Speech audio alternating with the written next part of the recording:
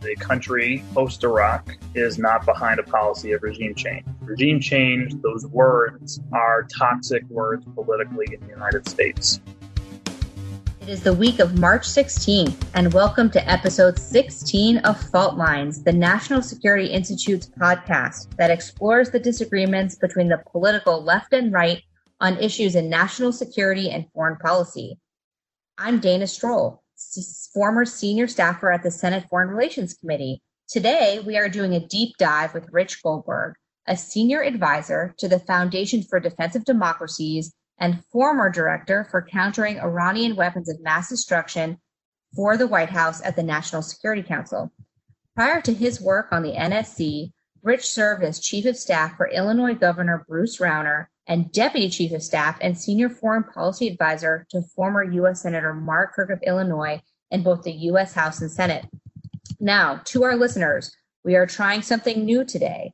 This is a Corona-friendly podcast recording where Rich and I are not co-located. We're not even in the same city, and we're using multiple platforms to bring this podcast to you. If you have any recommendations or feedback on how we're doing or how we can make it better for the next time we do another Corona-friendly podcast recording, please do not hesitate to get in touch, and I will give you all of that information at the end of the podcast. Now, on to the meaty segment of our podcast. Rich, what I'm going to do is ask you three sets of questions.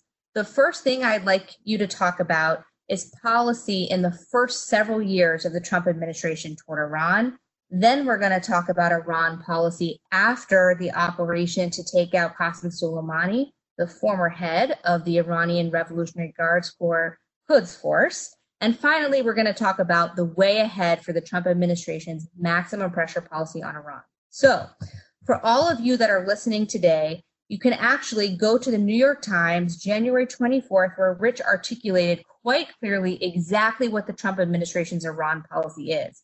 So rather than have him regurgitate that, I'm going to give you the most important sentence, and then, Rich, I'm going to ask you some questions about it.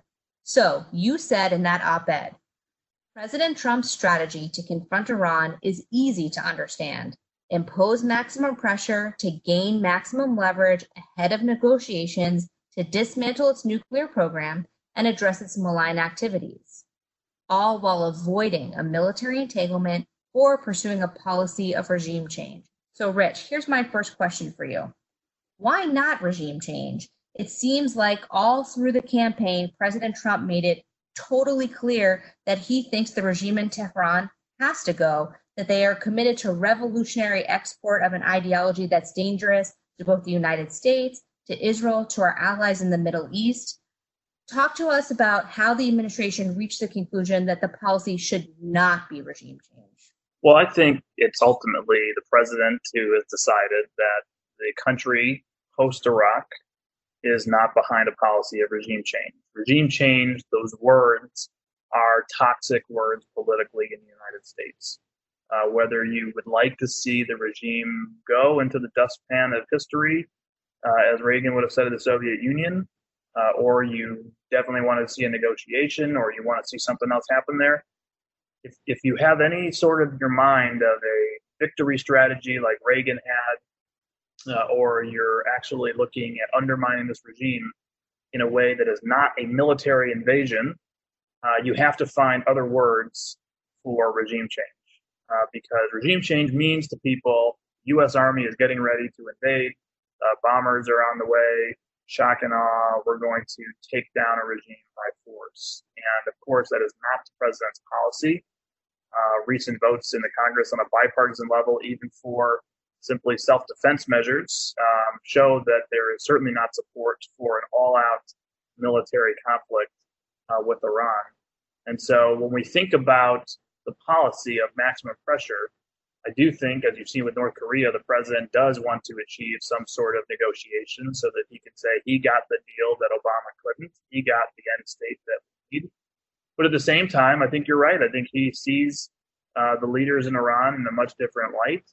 He sees them as dangerous, evil people who are radical ideologues who may not ever want to actually make a deal with the great Satan. And if that's the case, then maximum pressure still serves America's national security interests by draining the regime of the resources it needs to conduct malign activity. So it sounds like what you're saying is the administration tried to find different words because regime change evokes big military confrontation. So are you saying then, and this is sort of one of the main criticisms of a lot of members of Congress on the Democratic side, that this is a policy of regime change, just not through overt military force. So the maximum pressure policy is sanctions to force complete capitulation, which is essentially regime change. Do you agree with that? I don't agree with that. I think that for the president, again, he is not going to forcibly remove the regime. And if you do not have a policy of regime change, there are things that the U.S. government does when you have a policy of regime change, likely in the covert realm, but other overt things as well. Look at what we did with Venezuela. If there is a declared policy of regime change, a lot of options are on the table to undermine a government. If there is not a policy of regime change, you can only use the tools up until that line. And so when it comes to the Iran policy, we see the latter, where we really have more of a rollback strategy, try to force the regime back within its borders, push them out of the region. You have a victory strategy, you could call it, a la Peter Schweitzer's book on Ronald Reagan, the Soviet Union, trying to use political warfare, economic warfare, and military deterrence to wait out and let this ideologically and economically bankrupt regime sort of collapse on its own if it doesn't want to change behavior. But I don't believe the president in his heart wants a regime change policy in the way that we think of it today. Thanks for that. So here's my next question for you. When you served on the National Security Council, you were a practitioner of foreign policy, not just somebody from the think tank world who analyzes, critiques, reinforces foreign policy. So how does the administration make it clear, both domestically in the United States and to partners and adversaries abroad, that the policy is not regime change? So beyond the words, how is the Trump administration signaling that the policy is not regime change? Well, I think the president has said it in no uncertain terms. And when he says that he's willing to talk to Iranian leaders, when he's willing to get on the phone with Iranian leaders, when he's willing to talk to them, if you are a true regime changer, right, then it is anathema to have negotiations with the regime. There are people out there who think that the idea of signaling a willingness to talk already undermines the people, the dissident community, the protesters, somehow empowers, legitimizes the Islamic Republic. If you were to sit down at a table and legitimize them as some sort of legitimate government, then you have sort of undermined the thesis of regime change, of saying that they're illegitimate. That is a feeling that a lot of people in Washington have if you're on the sort of total commitment to regime change mentality. Now, I think there is nuance to it, and there is a lot of gray space area, and where you get somebody like a Secretary Pompeo, who obviously is an enormous Iran hawk, but also very practical and pragmatic, and sees where the president's at, and has helped guide the administration into a foreign policy that says we can be like Reagan and call them illegitimate, take them into multilateral bodies, indict them on their human rights records, stand with protesters, even get funding to protesters, do whatever we can to undermine the regime, hope they fall on their own from within, hope something better rises up that we don't have to get ourselves into a military entanglement over.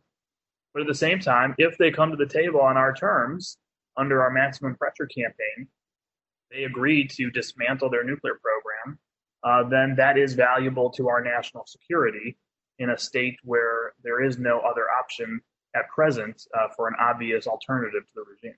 One of the bodies of thought about Iran's sponsorship of terrorism is that it's very easy for the regime to do this on the cheap, that it's actually not that expensive to fund terrorism in Syria, in Iraq, etc. And that means that sanctions on their own is not going to be compelling enough to get the Iranians to give up all of the linkages they developed across the region to support terror. Can you talk to us about how the maximum pressure policy connects to countering or stopping all of Iran's malign activities? Yeah, I think it's a great point because you can't rely solely on economic pressure. I think it's obviously the primary tool that the president uses, not just in Iran, but in other places as well, where there are hotspots, and he wants to leverage American power and avoid the use of force. So the economic lever is obviously the primary dominant tool here. But to have a successful maximum pressure campaign, you have to have other successful tools as well employed. Political warfare is a very important tool that I don't believe we are utilizing nearly enough. When Nikki Haley was at the United Nations as ambassador, she was holding at some points every couple of weeks a Security Council meeting to decry Iran fomenting conflict in Yemen. Remember the shows of the Iranian sponsored rockets that have been recovered. And this is a very important tool, not just in the UN, but in other international fora. We have Ambassador Jackie Wolcott in Vienna, who does an amazing job to try to beat the Iranians politically on what they're hiding on their nuclear program. But ever since we got away from the ambassador to the UN being a cabinet post, and sort of being back underneath Secretary Pompeo at state, I think we have not been using our political warfare card. Another big piece in the toolbox that we need is military deterrence. That is something that some people would argue was lacking up until the Soleimani killing, and perhaps even led to that. Now, I think there's reasons why that we can talk about that, why there was a lack of deterrence for a few months as Iranian attacks were escalating. But you're right, it is cheap for them. You have to raise the cost for them where they are. The Israelis do a good job of that in Syria. There are reports of some of the operations we've seen in Syria expanding now into Iraq from unknown sources. We can guess who they might be. And so if you can raise the cost for the IRGC, for the regime of operating outside their borders, alongside the maximum pressure campaign, alongside diplomatic isolation in international fora, I do think you have a great recipe for a maximum pressure campaign that has to force the mullahs to think, is this worth it? And can we hold on much longer? Thanks for that. So you are getting ahead of me. We're going to move to part 2 of this podcast. We're going to talk about policy leading up to and then after the Soleimani operation in Iraq.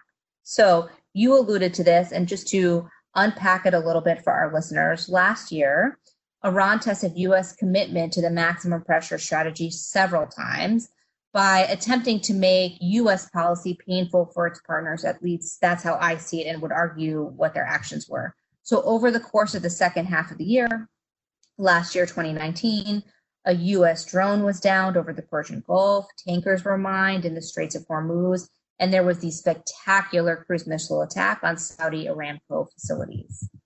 In each of these cases, the United States did not respond militarily. So, Rich, the question I have for you is, what lessons do you think the regime in Tehran took away from the United States decision to not use military force? And what are the lessons or interpretations or perceptions that our partners and allies took away from those series of events last year? Yeah, so on the first part, I think the regime probably took two things away from their actions and the lack in their perception of counteractions from the United States.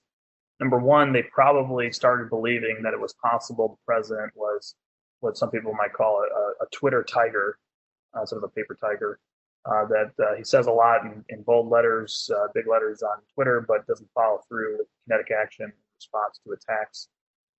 We saw the withdrawal announced from Syria precipitously. That contributed to that probably as well in their minds. But at the same time, they probably were getting frustrated that even these attacks were not working for the strategy that they were trying to operationalize. And that is some sort of counter maximum pressure campaign that sort of uses these little pricks of terror attacks here and there at a level that is very disruptive to international commerce, disruptive that gets into the media cycle, gets attention of political leaders in the United States and Europe to create some sort of political pressure on the president to back down on the maximum pressure campaign. And that's certainly what they had hoped would happen, especially with the brazen attack on the Saudi oil, taking out 5% of the world's oil supply at that moment. And all of what they had hoped for from these actions didn't come to fruition. They did not spike the price of gasoline. They did not precipitate President Trump pulling back on sanctions or granting sanctions relief, or saying yes to the French President Macron's plan for sanctions relief and negotiations. And I think that grew in frustration and said, okay, well, if he's still not responding to this escalation, let's escalate further and see what happens. And so while I think the president was justified in not responding in order to preserve his political space to keep and maintain and grow the maximum pressure campaign, the side effect of that is the increasing confidence to escalate on the Iranian side. And that eventually led to the death of an American contractor and the storming of the U.S. Embassy in Baghdad. And I think at that point, they had crossed the president's red line when he said, if you kill an American, we will respond. And ultimately, that miscalculation led to the end of life for one Qasem Soleimani. You're getting ahead of me every single time, Rich. So let me ask you one other question before we talk about the Soleimani operation. There was a lot of focus on what the Iranians interpreted from the lack of U.S. response to their provocations last year. There was a lot of discussion, especially in Washington, about deterrence, how do we restore deterrence, et cetera. But the governments and the peoples that were directly impacted were our Gulf partners. So how do you think they interpreted the lack of U.S. military response? Well, I think it's complicated for them. Obviously, in some ways, they're among the top cheerleaders for the president's policy of maximum pressure. Obviously, very supportive of his decision to leave the Iran nuclear deal and reimpose maximum pressure. We're very much part of the coordinated strategy to end the oil waivers on Iran, to provide backfill on oil supply for any customers of Iranian oil, to try to maintain stability in the oil market, and just a close ally strategically in the region. And so when it comes to an attack on their soil in part of an escalation to test their will and the will of the United States, I think it is a wake-up call to make sure they understand that this is not a situation where we're going to call every play and Iran will never respond. And so you have to do as much as you can with your partners to ensure that they know that we are willing to increase our defensive posture. The president obviously moved in additional forces and missile defense assets to try to reassure Gulf partners. But what they also need to understand is the education of the American body politic right now, which is that if the president decides at one moment that he is going to respond militarily on Iranian soil, and he's going to carry out a strike in response to whether it was a tanker in the Gulf or whether it was the cruise missile strike on Aramco or the rocket attacks in Iraq, and go after sites or a site inside of Iran, he is likely politically only going to get one opportunity to do it. And we saw that obviously in the uproar in the Congress over the Soleimani killing. There will be a political pendulum swing that forces him to de-escalate. And de-escalation means sanctions relief. And so to preserve the maximum pressure campaign, he has to exercise extreme patience throughout this process while continuing the maximum pressure campaign. And that can make a lot of allies nervous. And so it just takes a lot of diplomacy and a lot of reassurance and laying down clear red lines where if people are killed, if they go too far, they need to know there is a bottom line. He showed them that with the Soleimani strike. Obviously, we've had some recent reports of additional escalations and more Americans killed. So I think we're going to have further discussions on whether we've achieved deterrence and what more it would take to make sure we have achieved that deterrence without entangling ourselves in a full-blown military conflict. So you have alluded a couple times to congressional action. So to explain to our listeners, what Rich is talking about is a war powers resolution that passed the Senate after the Soleimani strike and very recently passed the House of Representatives. President Trump said he was going to veto it, and I think everyone expects him to veto it. There's also an assumption that Congress will not muster the 2/3 majority it requires to override that veto, which means in the end, this war powers resolution seeking to limit the president's ability to declare war or use the military instrument against Iran to be limited is not going to become law. And this Four Powers resolution did provide flexibility to the executive in the event of self-defense. However, what's remarkable about it is even though there's quite a partisan divide about Iran policy, in order for this resolution to pass the Senate and the House, it meant that a sizable number of Republicans had to go over to the Democratic side in both the Senate and the House to pass this. So, Rich, as a former Senate staffer and also a former executive branch staffer, my question for you is how do you interpret this resolution at this period of time? How much is it about legislative executive tensions, constitutional prerogatives, etc., and how much of it is actually a disagreement about Iran policy?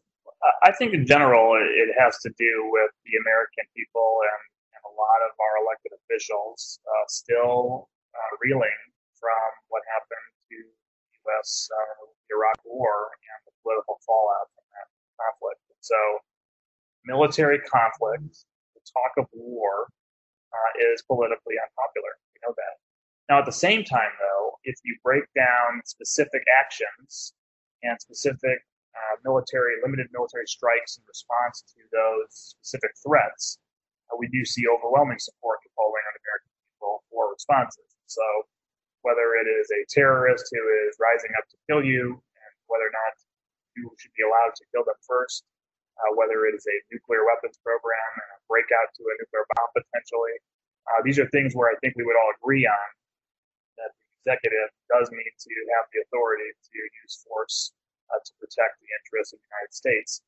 This, of course, then becomes a political football, though, in an election year and beyond, knowing that just characterizing this as a war footing, characterizing it as a path to war, could be politically damaging, could appeal as well to some Republicans on the libertarian side who feel similarly on foreign policy, and bring them over and split some of President Trump's base. And so that's what they're trying to do with this resolution. But in the end, if you're the Iranians, you have to look at this and see that we still have a fractured American political system here, and that the response to escalation, the response to terrorist attacks, the response to threats is a very active, lively debate, and even bipartisan vote to restrict the use of force in many cases. And while the resolution is nuanced, there isn't nuance in the headlines about it and the reporting on it, and the Iranians see that they can perhaps still have success by continuing to escalate. And we've now seen them continue to do some escalation with another couple of Americans killed. So personally, I truly would hope that people on both sides of the aisle would say, you know what, this is the Islamic Republic of Iran. This is a very dangerous terrorist sponsoring regime. They've killed Americans. This is the first time they've done it before. And if the president has active threats that the intelligence community reports and wants to take out one of their terrorist leaders, he should have the authority to do that. Whether or not he should have the authority to go to war is a very good debate. It is a constitutional debate, and it is not wrong to say in many cases that he shouldn't have total carte blanche authority. But to do that debate, to have that debate right in the wake of a terrorist plot and what could have been an Iranian retaliation, further Iranian escalations in the future, which we are now seeing, I think is very dangerous to American foreign policy, where we really need to get unified and have those conversations once things have de-escalated. Great, thank you. So we're going to move to the third set of questions and then wrap this up for our listeners. We're going to talk about the way ahead now. So Rich, talk to us about where you see the Iran and the resilience of the regime today. Not only is the economy in a total downward spiral given the devastating effects of maximum pressure, there's been widespread domestic protests late last year, leading into early this year. Now there is the coronavirus, which by all accounts is massive and also devastating, with several regime officials recently deceased because of being infected by the virus. So do you think the regime is feeling stable right now and resilient? And if not, why not come to the negotiating table now and see what kind of relief they can get? I think it's hard to know exactly the financial state of the regime at any given moment. I think we have a good sense of it, but how much they actually have left in the tank, is unknowable given the opaqueness of the system and money that they may have stored away in different business empires of the supreme leader and different funds, boneyards. But I would say this: if in a football analogy, you're looking at the whole field, the Iranian economy and their strength and momentum was somewhere on our side of the 50-yard line. We have pushed them back inside their own red zone. They are somewhere between their own 20-yard line and their own goal line. And the question is, how far are they from the goal line, which will be the point at which they would have to come to the table to negotiate or risk full collapse. Now, I would say that before coronavirus and before the recent plunge in the price of oil due to the Saudi-Russian oil production spat, I would have said that we probably were not going to get to the goal line before election day this year, which explains the Iranians sort of continuing to hunker down and feel very confident in their ability to get through November, see if the president gets reelected, and then make a choice. With coronavirus, as you mentioned, being so widespread and taking a further toll on their economy, we saw, I think the February numbers was a 30% further drop in exports after all the other exports that have already dropped under maximum pressure. Imagine that number is continuing to go down through March. We have also seen, obviously, they have some illicit cargoes that still go out to China and elsewhere of their oil. That is now worth a lot less because of the price of oil taking a plunge. So whatever their contingency plan was between now and November is likely shifting under them. At the same time, they have lost their senior terror strategist, Soleimani, who was probably holding a lot of plans together for them and was a source of their oracle to rely on from the supreme leader of what we should do next from a strategy perspective. So it is a perfect storm that they're facing right now. And I worry that we would give any sanctions relief and let them out of this box right now or between now and November. That would be disastrous. We do need to help the people of Iran rescue them from their incredibly incompetent government and ensure that not only for their own sake, but for the world's sake, they don't continue to spread coronavirus. But we need to do that in a very careful, well thought out way that we get direct assistance, targeted assistance, technical help to the Iranian people, but do not provide wholesale sanctions relief when the regime is probably very close to a tipping point. Rich, I'd like to ask you about planning or thinking about what a negotiation looks like if it gets to that point. So during the last round of negotiations, there was the P5+1 construct, the UK, France, Germany, Russia, China, the United States, and Iran at the table. We know that Israel and the Gulf states were disturbed by that construct. So can you talk to us about what you see as the sequencing and framework of what a new negotiation looks like, and also what you see as the role of Congress going forward? Yeah, those are two great questions. On the first one, I think if we look at North Korea being the guidepost and how the president has reacted so far on the Iran front to overtures from the French, from the Japanese, from others, to be part of some sort of facilitation of diplomacy, he seems very set on a bilateral negotiation where Europe may play some sort of role constructively in bringing parties together. But the idea of a P5+1, I think, is an anathema to the president. And so if there is a negotiation, whether before November or if the president is reelected and they come to the table after, I think it will be very specifically on terms where it is bilateral in some fashion. The Iranians will likely want to include other actors, whether it's Russia, China, Europeans, etc. I think the president will be very resistant to that. So it's interesting to see just the negotiations over negotiating, how that even comes to fruition. But beyond that, I do think Congress plays a very big role. Actually, before the JCPOA, there was bipartisan legislation that was put forward by our old bosses, Senator Menendez and Senator Kirk, in which they actually laid out parameters of what the minimum standards of a quote-unquote good deal should look like to win sanctions relief. Now, another way to go is obviously what the administration currently has said would be its approach, which is to submit any agreement to the Senate as a treaty to be ratified.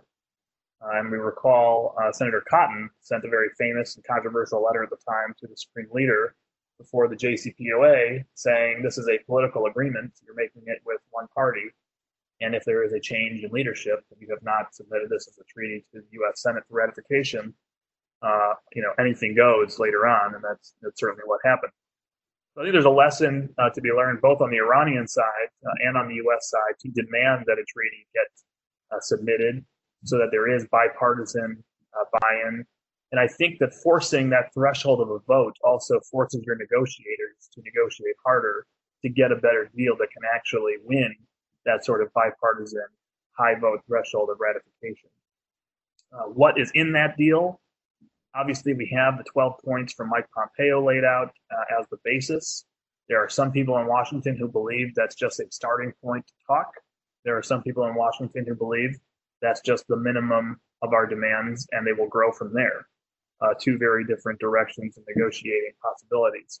My view, the number one prime directive of the negotiation, besides not providing any sanctions relief until the end, which I view as a major flaw of the JCPOA, is that any final agreement has to force Iran to dismantle its nuclear and missile infrastructure. Now, a lot of people say that it'll never happen, that's impossible. I would simply respond that a bad deal is not worth it, that a good deal or no deal are really the two possibilities here. And a good deal means that Iran is not left with the infrastructure in place to threaten us again at a time of its choosing. A lot of people blame the president, the maximum pressure campaign. What we see right now is the expansion of Iran's nuclear program. I say this is the direct result of a deal that leaves Iran with the ability to do this at any time. If we had held up our pressure and waited for a deal that forced them to take away all their centrifuges, dismantle their capability of enrichment, they couldn't just respond when they didn't like our policies by enriching once again. And so if that is not possible, if they will not agree to that, we are better off with no deal. Thank you so much for sharing this podcast with us, sharing your insights and views. I could go on with about 100 more questions, but alas, we are out of time. So, dear listeners, that is a wrap. Thank you for listening to episode 16 of Fault Lines. As always, Fault Lines is produced by the National Security Institute. Find out more about the Institute at nationalsecurity.gmu.edu. If you have any topics you'd like us to cover in the future, send us an email at nsi@gmu.edu. If you like what we are doing here, please be sure to rate, review, and subscribe so that more people can find our show. We'd like to thank Claude Jennings for editing and Grant Haber for production assistance. Tune in next week for another provocative conversation and a continued exploration of national security's fault lines. So long.